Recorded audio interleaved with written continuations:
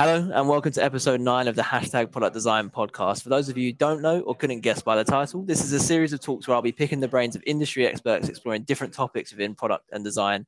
I have the pleasure of being joined today by my fellow design recruiter, Rory Colgan, and today we're going to be exploring the topics of the design market in Berlin currently and what is the optimal design hiring process in our opinions. Rory, again, pleasure to have you on here. Please could you just start by giving a quick overview of you and your career so far? Sure thing. It's nice to be here. Thanks for the invite. I've been recruiting product design in Berlin for coming up to 6 years now. It was called UX when I started. It was in the sort of UX boom. And then obviously, trends have shifted the titles towards product design. Ultimately, what we do on a day-to-day basis is connect with clients, learn about what they're looking for within a good designer. And then we help them to find that person. We help to give advice around salaries, job titles, interview processes, and just generally try and give them our industry insights as like design experts, basically. And then the other side of it is helping candidates with, portfolio reviews, CVs, giving them help and advice around the job market, helping them to manage expectations as well. And just trying to make it as much as a pleasant user experience for them, so to speak. Yeah. Cool. Well, look, thanks very much for the intro, my man.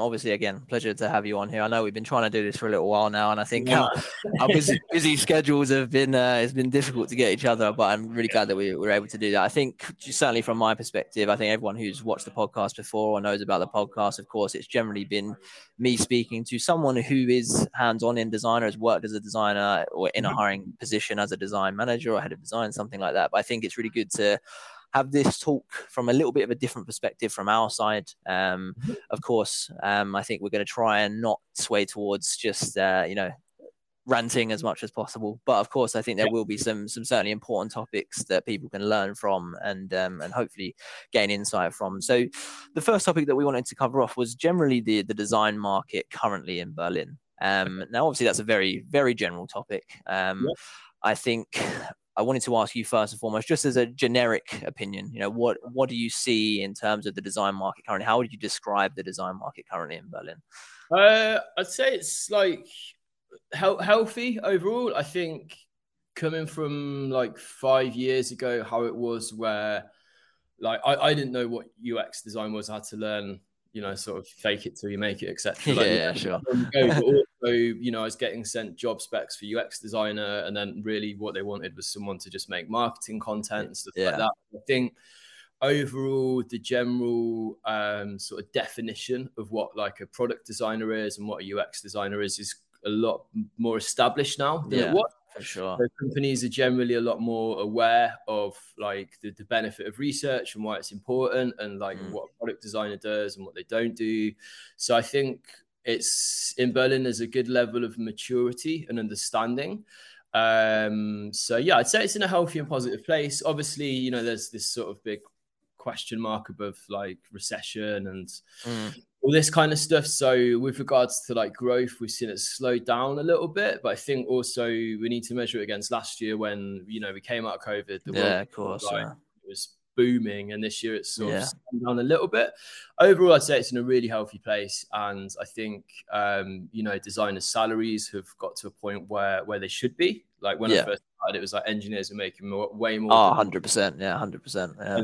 And, design was just sort of maybe not as sort of valued as it is. It's like a secondary thing, wasn't it? Essentially. I'm not saying that's like bad on behalf of like the early stage clients I was working with back then. I think it's just the natural progression of people's understanding developing and people's skill sets developing as designers. And I feel like companies overall have like a good vision and understanding of what good design is and how to keep designers happy ultimately. Yeah, definitely. No, I agree with, I think the market is in a very good state currently. I think we saw that downturn obviously when COVID first hit, and then I thought we saw a big upturn when things started to return to some form of normality. Of course, a lot of remote working was still happening, but I think some form of normality or a bit more steadiness in the financial situation of a lot of businesses. And then of course now the financial situation is probably degrading a little bit again.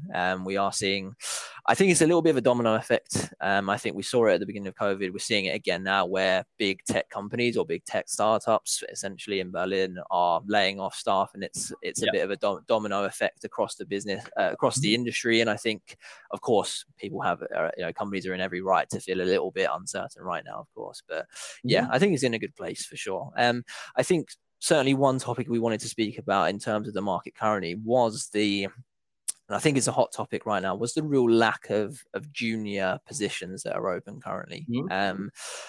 Now, first question I wanted to ask you, Rory, really was, what do you think is the main reason as to why there are a lack of junior roles currently? I think big companies are fortunate enough to be able to take on juniors and offer internships because they've got like the design resource and structure and strength there to have their senior or mid-level designers like coaching people and helping them. I think with early stage startups, they just want a designer that can come in and do everything. And I think part of the reason why there's not enough junior roles is that companies see it as a bit of a risk. And obviously companies are always wanting perfection and the best designer on the market. As you know, a lot of what we do is expectation management about obviously everyone wants someone that's ex-Google or ex-Meta. Or yeah, of course. Yeah. why, what's your company's sort of reason for them to join you? But I think a lot of it's down to the fact that design teams are still not that big in a lot of small size companies. And it's a case like they're probably a bit worried about investing in someone that's not an expert. Whereas I think personally, if you take someone on and, do you take a little bit of a risk with them? Because you take a risk with anyone you hire. Yeah, exactly. I was going to say the same. A senior designer who's got loads of amazing experience, they're always going to get hit up by recruiters like us and other companies. Taking on a junior designer is a good investment because you can shape them and mold them in the way that you want them to work. And ultimately, give them that opportunity, they'll be much more loyal employees. But I think companies see it as just risky. This person's not an expert. Are they going to make mistakes, etc.? Of course they are. Everyone makes mistakes. I think it's just this whole kind of startup ego of like everyone being amazing at everything they do all the time, which I think we need to get past because as we were talking about the other day, like I find it really hard to find good mid-level designers at the moment. They're not sort of fueling the sort of growth of the scene because if you don't have junior designers growing up to be mid-level designers, then you're not going to get any mid-level designers. So yeah, exactly. I think we'll go on to the sort of mid-level gap again after this topic, but I completely agree with you. I think there's a lot of dependables in companies as to whether they can take juniors on. I think some companies really struggle with the fact that they might not, as you said, they might not have that design set up, the structure. They might not have someone who's capable of taking on a junior and mentoring them and leading them and getting them to where they need to be. I think design, because obviously I worked in engineering recruitment before, and I think the typical pathway for an engineer was they did a computer science degree at university, then went into development from there. Whereas I think you've probably seen it as much as I have that some designers come from completely different backgrounds. Some have transitioned into design after doing 20 years in one particular other field. Some people have been lawyers and gone into design and things like that. But it's very difficult for them to make that transition. And I think there's I talked about it on one of the other podcasts that I did before in regards to Career Foundry and Ironhack and things like that, the design courses that people can do. And I think there's a real tendency for hiring managers in particular to be quite against hiring people who are more junior, who have also done those courses as well, because they're all taught the same, in the same way, and their portfolio is all written in the same way. So I think it's a very difficult space for juniors to be in. But I felt like you were going to say something just then. I think those courses are great. I think because to do a degree is big investment of money. Yeah, for sure. Whereas these the sort of the boot camp courses, they give people a good insight into like this is what it is, this is how it works, and ultimately helps people decide whether or not they want to do it. And it's good that it gives such a great entry point to people, but also it's just a really competitive market out there for entry-level designers as well, which is why I try and do as much as possible in that space. Trying to help people out and give them advice. And I think like as much as I love the boot camps, I think it's something they could improve on is like just expectation management of like it will take a while to get you a good job and there's a lot of hustle involved. But ultimately, they're helping people to discover and upskill something. I think coming out of those, because I've had friends that have done software engineering ones and gone like straight into employment. So I think generally the course coming out of one of those as an engineer is probably a little bit easier to get a job. designer. But I think they're a great thing. And yeah, definitely. I completely agree. I think they are a great thing. I just think that certainly from the feedback that I've got with hiring managers working with them and their opinions on the level of people that come out of those courses, I think some come out as very good visual designers, but I think more from the business perspective, the strategy, the more like UX deep part of that, I think isn't quite there from the courses, and they don't, unfortunately, without working in a professional environment where they're needed to gain deeper insight into the business part. I think that's where they lack in experience, of course, but I think they lack more so than someone that might have not done those courses, but managed to find a professional job where they've been working professionally for 1 or 2 years or something like that. I think that's certainly where I see them lacking, I would say. But that's the kind of experience you get on the job, though. There's only so much you can teach. A lot of it just comes to actually doing it as well, which these courses do give people the opportunity to. But then it's down to companies to invest in take them that step further. Let's say. Yeah. What advice would you give junior designers, no matter whether they've done courses or whether they've decided to make the transition into design from another industry? What advice would you give a junior designer or entry level designer in order to get the jobs that they're looking for or to secure their first role in the industry? Good question. I started writing like a blog piece on it. It's turned into a bloody dissertation almost. yeah.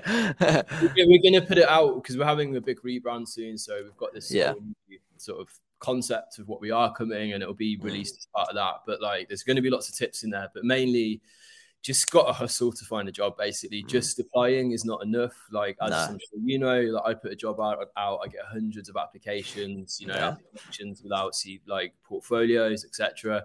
So just network as much as possible. Speak to people. Even if it's, I always say to people, liking people's posts on LinkedIn. There's so much value in just consistent touch points, and it won't win you a job straight away, and it's not quantifiable that if you do this it will definitely get you somewhere. But it's a case of just constantly reminding that person that you're entering that scene, you're keen to learn and progress, and these just got to keep pushing and pushing and pushing, because it is a really good jobs market, especially with design. Again, we're seeing more design jobs, but we're still seeing a new ones. So just face-to-face meetups if you can, online meetups as much as possible. Just speaking to other designers. I think the good thing about in my experience with the design community in Berlin is everyone's pretty helpful and quite chatty. 100%, You'll get this as a recruiter. When you first start doing business development, you're I need to call a stranger or email a stranger. It feels weird. Once you get over that initial awkwardness, it's actually not that hard. You just as long as you do it the right way, people are actually pretty receptive. So I think definitely it's teaching them to not be afraid to just go direct to a head of design. Message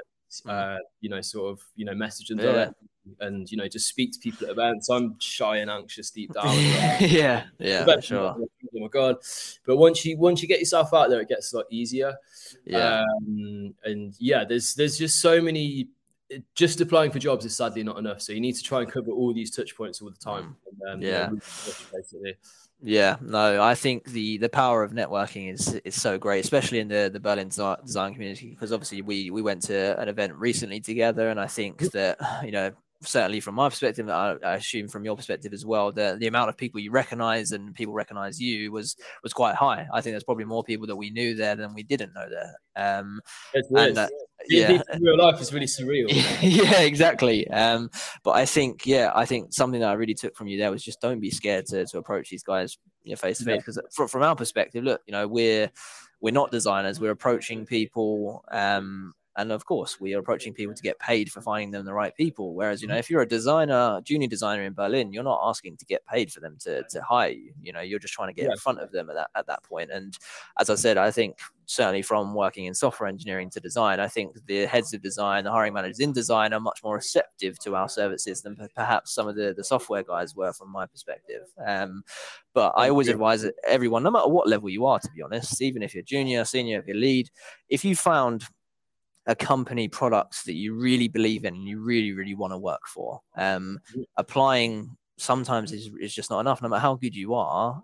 Depending on how their hiring process is set up, depending on who's screening your CV portfolio initially, there's no guarantee that you're going to get an interview or get in front of the right person there. So for sure, if you're looking for a job, no matter what level you're at, of course, apply as much as you can.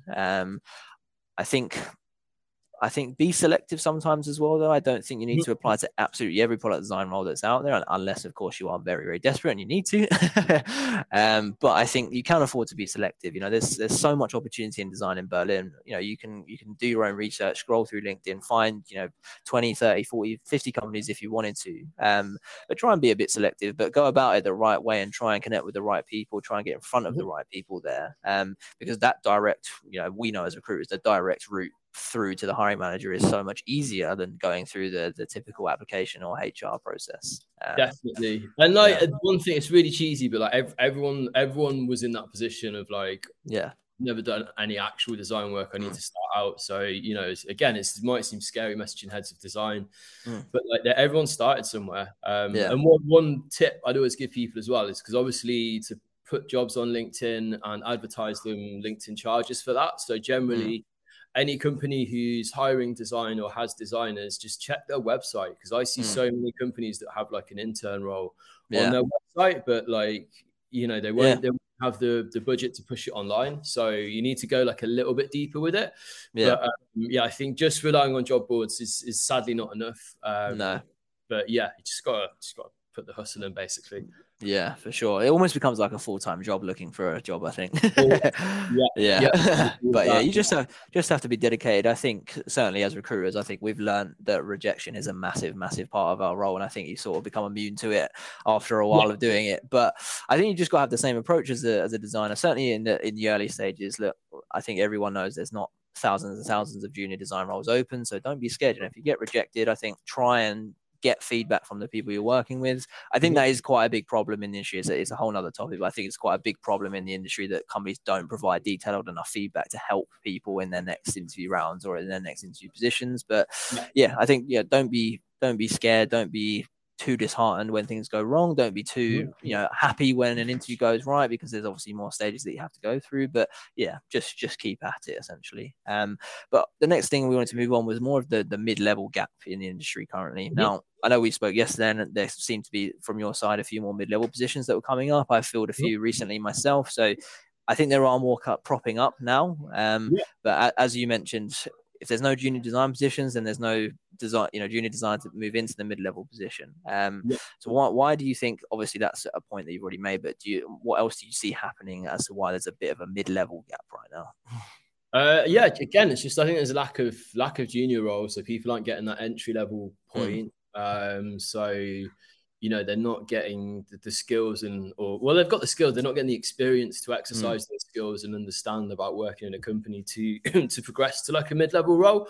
And obviously, with companies paying us for what we supply, if someone's close to 3 years, I'll always try and say, like, look, speak to this person. Good. But a lot of the time, companies are like 3 years is the base minimum. But if you don't give people the chance to get that experience, then there's going to create a huge gap in the market. I was saying when we did the call the other day to prep for this, like we had the company I used to work for was based in Manchester, and we had all these like huge consultancies and stuff we used to work for. So it's quite high volume and high pressure stuff. And they're like, why are you struggling to find us mid-level designers? And bless him, my director did loads of like really deep data analysis. Look, there's no junior jobs. That's why in Manchester, there's loads of amazing senior designers. There's loads of amazing leads and heads of. But like, if you don't have that starting point for people, then you're not going to create the next sort of generation of design talent, essentially. So again, I get from a business perspective, it might be seen as a bit risky, but also I think, especially for early stage startups, because I speak to, I'm sure you do as well, I speak to loads of early startup founders, and they get a bit of funding. They all want like the best designer ever, product ever. And I always believe in that, and I love people's excitement for what they're working on. But to take a junior designer on and like craft them and give them guidance, you got yourself a really loyal employee there who's really committed and will, sort of maybe even have a level of excitement and passion for the job that you wouldn't find in a senior designer. But, it's still quite hard to find good mid-level designers. But then I could Yeah. take the shoe off and like close my eyes and throw it, and I'll probably hit a good senior designer. You know? Yeah, exactly. I think the also a problem I know we spoke about in our chat before was that senior designer title is thrown around quite a lot these days. The title, yeah, titles are, senior designer title is thrown around a lot, and I think it's massively dependent on the situation, obviously company you're working at. But again, let's say someone's hired as a senior designer at a really early stage startup where there's like 3-4 people there, and they're hired as a senior there. I think the common problem that we see is that particular designer in our eyes or other hiring managers' eyes will probably be seen as a mid-level designer if they've got 2, 3, 4 years experience, let's say. But because they've obtained that senior design title, I think some designers need to understand that you can't be completely fixated on the fact that that particular job title was a senior job title, and it might be more difficult to get a senior title somewhere else. But it's very difficult to justify that to people sometimes. I mean, what's your take on that? Yeah, it's job titles are confusing, man. Like I spoke to someone from America, and she was like a VP of design in quite a big company as well. I don't know if they knew that she had that title on her LinkedIn. She was pushing for these jobs in Berlin, and I was like, that takes like 15 years of experience, and some of that is like, there's the craft level of it, but also a lot of that's like a managerial and like crisis management and people management experience that you can only get from doing a job from so long. Yeah, exactly. You can do courses in these things, but you need experience in these real life situations to get there. Some companies will pay like lead level salaries for senior designers because it's really competitive out there. Generally, a senior designer in one company can be a different thing in another company. Thankfully, overall, I'd say designers are not too egotistical and too title driven. They're more driven by purpose. So they want to work on things that they connect with, they believe in, or things that they're excited about, or things they specialize in, like fintech, etc. But yeah, titles, it's just messy because, like, you could be a head of design in a small startup, like, you're taking ownership for all of their design, but your responsibilities are not going to be the same as a head of design in a bigger company where you have 15 reports and you have to contribute to like roadmap strategy and have these big budgets to manage. So there's I wish there could be like a unilateral level. For me, the way I read it is generally up to 3 years is like sort of junior or just product designer, and then like 3 years what I call like mid-level, and then 4.5, 5 years senior. But some companies want 8 years for senior. Exactly. And like management and leads, it depends on the size of the company, the size of the operation as well. Because as you know, like big companies like Delivery Hero will have like lead designers for verticals, so they'll have a whole layer of leadership. Same as aspects or something like that. Yeah, exactly. I do. I think it's a common problem. I think it is just about, I think sometimes being a bit more realistic with where people's abilities are and what they're actually capable of. But also, I think it's also coming from the company's perspective as what they actually need from this person, what they actually want from this person. So I think job descriptions sometimes are very misaligned with their actual expectations of the role. I don't know how much you hear it, but certainly I speak to designers often, and they say, they might be in the first 3-4 months of their companies, at the specific company, and they say, I was like sort of missold what the role was going to be in the interview. So I do think it comes from the other side as well. It's job specs are a weird one. Like I put a piece out a while back, because loads of things that if you just put in your job spec, you'd optimize the amount of candidates you have. Like if it's a solo designer taking ownership for all levels, all design, then just say it, because so many and they'll get into the interview and they'll be like, what's the rest of the design team? We'll be like, oh, it's just you. And they'll be like, okay. So just by stating certain things, companies can really optimize it. But there is a bit of a problem with.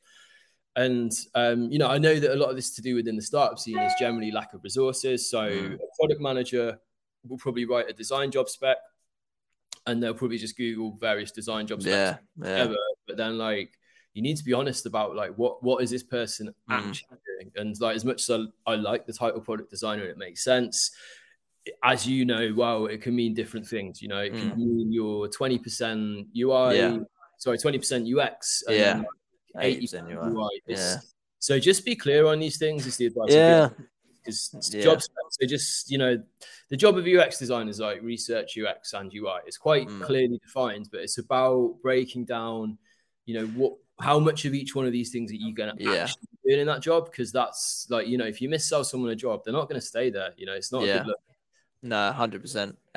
Again, I think it comes from the people who are writing them, or who, what structure they have in place. Generally, with a good design structure in place and a good hiring manager, they will much more understand. But again, even in certain instances, a lot of the time they're written by HR people or members of the talent team, and of course they relay information from the head of design, and hopefully they have a good enough relationship to be able to write good job descriptions for them. But again, I still think they miss sometimes from that perspective. Yeah, definitely. They're all quite like we both read a lot of them, and they all read pretty similar. When you get a good job spec, you're like, wow, this is well done. I wanted to ask your opinion before we move on to the next topic. Just last question, going on to the job description part. What's your opinion on having salaries included in the job descriptions? It's a tricky one. I'm always pushing for it, but I understand that it can be hard. We did I was on a talk about it a while back. So again, it's something which helps to optimize the funnel of candidates. If you like, this is the most amount we can pay. But also, I understand it can be awkward if you're in a company and you're advertising what different people are getting paid. But then on the flip side of that, I think, especially companies with big design teams, if you have a problem with advertising salaries, then that suggests there's systematic problems with parity and pay within the company. So I always post the salary to make my life easier. And, just again, sort of just people know yes or no, this is going to pay what I'm looking for. I know for a fact that designers like it when companies post the salary on the job spec and people are forever pushing with it. On the flip side of that, I do understand why some companies are a little bit wary about it. But I think if big companies are worried about it, again, it suggests there's probably some deep problems in the company about disparity in the quality. I'm a big believer as well. Everything I post generally, certainly messages and approaches that I make on LinkedIn and things like that, I will generally always put the salary in there, because I think certainly a lot of the response I get is they appreciate the transparency about it. Because I think too many designers receive so many emails, so many messages on LinkedIn per day, and of course, I think having the salary is good in there, because a lot of the time, even if designers are earning more than the salary that's offered, they'll come back to you and say, look, I really like the product. I really like the look of the company, the product itself, but I am earning more than this. And they ask you, can it be negotiable? And at certain times with certain companies, yes, it can be. But I think without having that transparency up front, sometimes they don't want to waste their time, or they see it, depending on what the description is or what the responsibilities are, they might view it as not being worth their time at that point. But I think a lot of people appreciate the transparency with the salary side of things. Exactly. You don't want to spend time getting people on calls and then all of a sudden getting to know them and be like, oh, by the way, this is a salary and it's not going to fit. So, everyone's super busy. It just helps to save people time, and like you said, it's a trust thing as well. It's just the openness helps to build trust in the people. So and a lot of the time, look, I'd say I certainly think the senior gap is quite large now. As you said, companies are willing to pay lead salaries for seniors right now.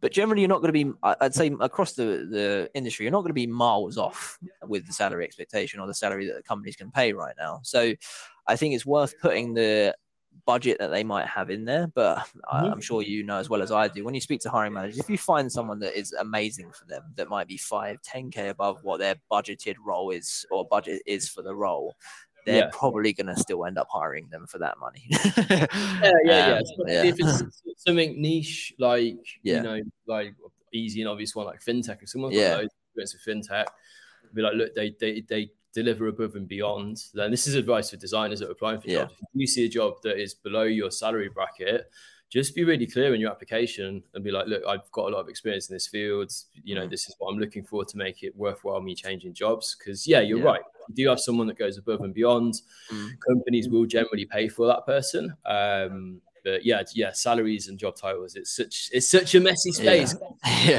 A lot of it's down to the size of the company and how much funding they have. So there's sadly no really clear way of sort of breaking down like this is what this should be and this is what that should be, because every company's got different sort of bank accounts and yeah, exactly. I think the introduction of bonus schemes, stock options, everything that now comes into the packages as well. It's very difficult. It's, as you said, it's such a messy space because some companies might offer lower salaries, but with big stock option packages and want people to come in and believe in the company enough to stay with them long enough to maybe be able to cash in from that perspective. But and then others that don't have the bonus scheme, don't have stock options, but offer higher basic salaries. And I think, as you said, I think the design community is one that's not egotistical, not necessarily salary driven, but of course everyone needs to earn a living at the end of the day. So yeah, cool. I wanted to move on to the next topic that we wanted to cover off now, which was, in our opinion, what an optimal hiring process looks like in design. Now, obviously, I think we have our own opinions on certain elements. I think, again, it's massively situational based, but what do you see, the first question, what do you see as potentially being the optimal hiring process in design that you've witnessed or seen yourself? I think like 3 or 4 stages. Four stages is enough. Like 3 is fair. In the UK, like it's just 2 or 3 stages. Yeah. People hire designers and they stay at companies for a long time. It's been proven to work. I think a lot of Berlin design culture is influenced by Silicon Valley, and it sort of trickles down next to Berlin. So, things like the job titles and to an extent the salaries are very influenced by that. And sadly, the interview processes are as well. So like, some companies will have like 8-stage interview processes, and it's off-putting for candidates. And like one person I was talking to, she's amazing. And she's like, I've got a young kid. She's like, this process is not inclusive because I don't have time to do that. And have a child, and it's like that's you a long process is block out a lot of good candidates. And like, for sure. I always feel like, do you really need like this level of like clarification on so many different stakeholders? Like companies, they always pride themselves on being like decisive and like smart people that know what they want. And then it's like, well, why do you have such a long interview process? So in my opinion, 3 or 4. One thing I learned through doing like a workshop on it was that like a lot of people said that maybe get rid of the initial call. And I'm not like belittling internal TAs because I've got friends that do it. I've done a bit of it myself. Yeah, me too. I know the sort of the struggle and the pains and what you bring to the table with that. But I think a good process would be for internal TAs to like filter through the applicants, find the best bunch, give them to the head of design. The head of design does the first interview. Because I've had it when like someone's not really clicked with the internal recruiter. Yeah, for sure. And then I've known they're a really good designer, and I've had to go straight to the head of design. And I've been like, look, I don't want to like lose out here. But I think this, and everyone has bad days. That person was just having a bad day. I think you should speak to them. They're a good designer. But ultimately, I'd say first call with the head of design. So you just straight in with the person who you're going to be reporting to, head of design, or if it's a small company, a product manager who you'd be working closely with. Second one, the dreaded test/challenge, like just like portfolios, they're a pain in the ass for me and you both, as well as designers and hiring managers, but they're not going anywhere. So, but I do think one thing that's important is to offer an option of either a take-home challenge or like a whiteboard challenge, which you do there and then. Because like we were saying the other day, I really struggle with like presenting stuff under pressure. But I'm like a real geek in my spare time, and like my mind's really active at night. And like, if I had the option to, I'd do a take-home case study. Exactly. Go deep into it, and I think I'd excel. Whereas if they were like, right now, you need to think about solving this problem in front of these stakeholders, I'd crumble. I just wouldn't be able to do it. It doesn't mean to say I can't do that job. It means to say that, like, let's account for neurodiversity in hiring processes. So I think, 2 options of like a challenge or like case study to take home and work on, or a whiteboard challenge. And then like another interview where you just meet some of your peers. So like engineering, someone from product, maybe someone from marketing or whatever, just to get like a vibe for the culture. And then, as is common, like a meeting with like the head of design, and like usually like the founder of the companies like to meet people coming in, which I think is a nice touch point, to be honest. So that would be the ideal 3 or 4 would be head of design, challenge, teammates, and then like a final where it's more about clarification about the role and the salary. What do you think would be the optimum? Would you say 4? I think I agree. I think I mean, think 3 or obviously, for 4. us, you'd say the Optimum's just one. Yeah, just one. Yeah, they're literally half-hour call done. Hire them. That would make our lives a bit easier, but of course, we understand it's unrealistic. But no, I agree. I do think that 3, 4. As I said to you, I think when we were preparing, I don't think it's necessarily the amount of stages that is the issue. Because I think we've both worked with companies that have maybe 5 or 6, but they do it very efficiently and effectively and can get them through. I think the length of time between the stages is usually the biggest problem. Because I remember I sat down with Timo, who was on the last one, on the last podcast from Stewie, and I sat down with him whilst I was in Berlin a few weeks ago, and we were having dinner, and I was talking about sort of like a bit more from our perspective as to what we're trying to achieve with the people we work with, and I was talking to him about getting to someone at the point of the top point of white heat, right? So the top point of that flame in terms of excitement about the role. And the longer we keep them in that point of white heat, the more excited, the more excitable they'll be about this position. Now, the problem is when they start to drop down that flame and towards the bottom where it's not as good is when we take too much time between interview processes, because some people have the first call, absolutely buzzing, come out really excited. Yeah, I'm really excited about this role, absolutely love it.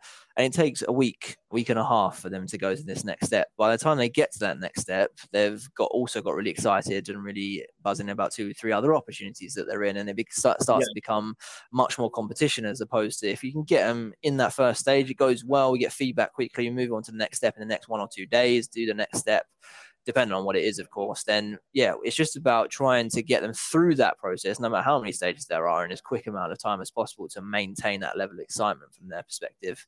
But going back to like the design challenges and things like that, I completely agree. I think if you've got a strong enough design setup to be confident that you can offer the people the option as to what they'd like to do or prefer to do, then I think that's best. Because as you said, offering neurodiversity in the interview process would be, I think, so much more effective if you can give them the option of say, look, how best do you think you would present your work to us? Is it presenting your portfolio in a case study presentation that way?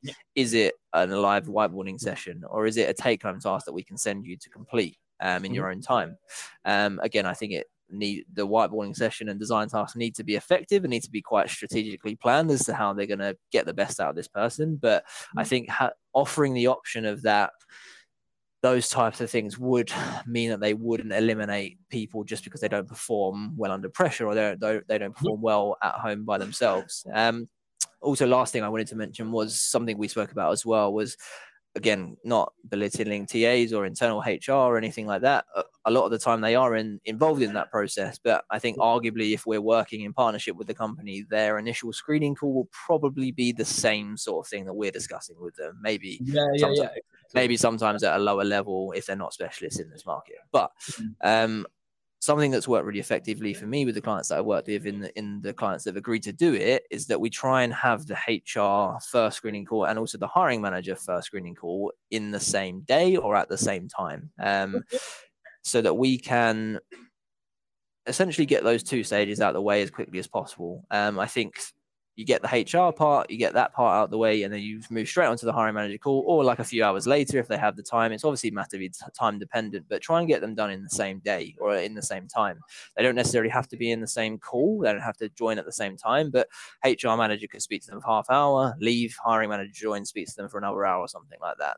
It's an hour and a half slot, but it's all done in one session. Then that way, that's, if companies do have a bit of a lengthier process, that's 2 stages completely done in one day. And if it all goes well, then they're not through to the next step very, very quickly. But yeah, it's just something that I've seen work effectively. No, definitely. Like, I love the fact you use the term white heat, and it's about pace and stuff like that. Because I think I've had it with some designers where like companies have been really busy interviewing lots of people, and that's why the process has taken longer. But to a designer who, is all about working agile and, sort of following processes and making things run smoothly, when there's a big gap in the interview process, it's like, what does that say about them as a company? It's like, are they slow moving? Are they indecisive? All this kind of stuff, which, I think a lot of it's about helping candidates understand what's going on behind the scenes and also helping clients understand what's going on in the candidate's head. But yeah, just to have that momentum and excitement behind something can be super effective. Like I've managed to do a role in like, was it like 7 working days back to back. I sent someone like, this person's really good. I was like, right, let's all partner up. Let's get all the stakeholders in one thread and let's just focus on this person and let them know they're amazing. And it worked, you know. It's sort of they cancelled all their other options they're interviewing for, and they ended up hiring them, and it was good. But also, again, it's company size, how busy are people? But yeah, I think companies need to be aware that it is a really competitive market, and yes, your company is special, but like there's loads of other ones out there as well. Yeah. I think I spoke to Lena from Miro on one of the other podcasts that I did with her, and I said, how do you? I asked her the question, sort of, how do you differentiate between you're interviewing this person or are you selling to this person? Because, you know, obviously Miro are a top company, and of course they look for the top talent from the best companies around the world. So I asked her the question, you know, that question, how do you differentiate between, okay, we've interviewed this person enough now, how much, you know, do we start selling to them now, or I think they're just like, right, we're interviewing this, but they should want to work for us. You know, they've applied for our job. For our job. I think some of the advice that I give to the people I work with is a lot. Unfortunately, there will be times where you do feel like it's a bit of an interrogation. Face to face, and they're just literally reading questions off a bit of paper one by one and not giving you anything back. But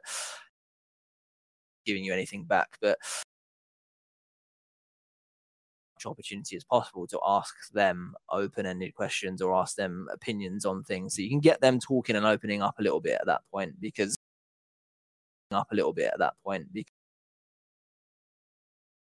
might just very easily go back to the, as I said, the bog standard like interrogation technique. If I'm just going to ask you as many questions as I can, not really say much, and then just leave at the end of it. No, it can sound a bit robotic. I think it's striking the balance of like selling but not overselling, but also interviewing as well. And I think it's a fine line with that, because I think if you go in too hard with like pitching things to people, they're a bit like, whoa, why is this such a hard sale? And then I think if you're just too flat with just asking them generic questions, then it doesn't really get them pumped about it. So I think there's a fine balance to be struck between the two.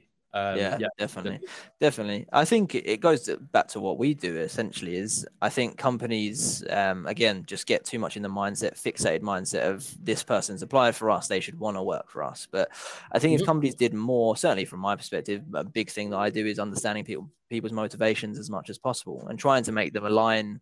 You know, it's about coming to a logical decision as to whether this opportunity is actually going to be better for them in the long run. But I think, as you said, if there's one end of the spectrum where companies are just selling way too hard about what they do and why it's going to be benefit this person without actually understanding that firstly from their perspective, what their motivations are and what they actually want, they could be just selling to the complete wrong person. It's just a massive waste of time for everyone. That's why I think it's good to just go straight in with a chat with it. If you have the head of design, with the head of design, it's like, you know, you can learn about what that person wants and what their vision of like good design culture is, etc. And then you can tell them about yours and then just see if it's an honest fit. Sometimes it's not, but it's better to get to that conclusion sooner rather than 2 or 3 interviews down the road. What's your opinion on how companies can do better to secure talent in such a competitive market right now?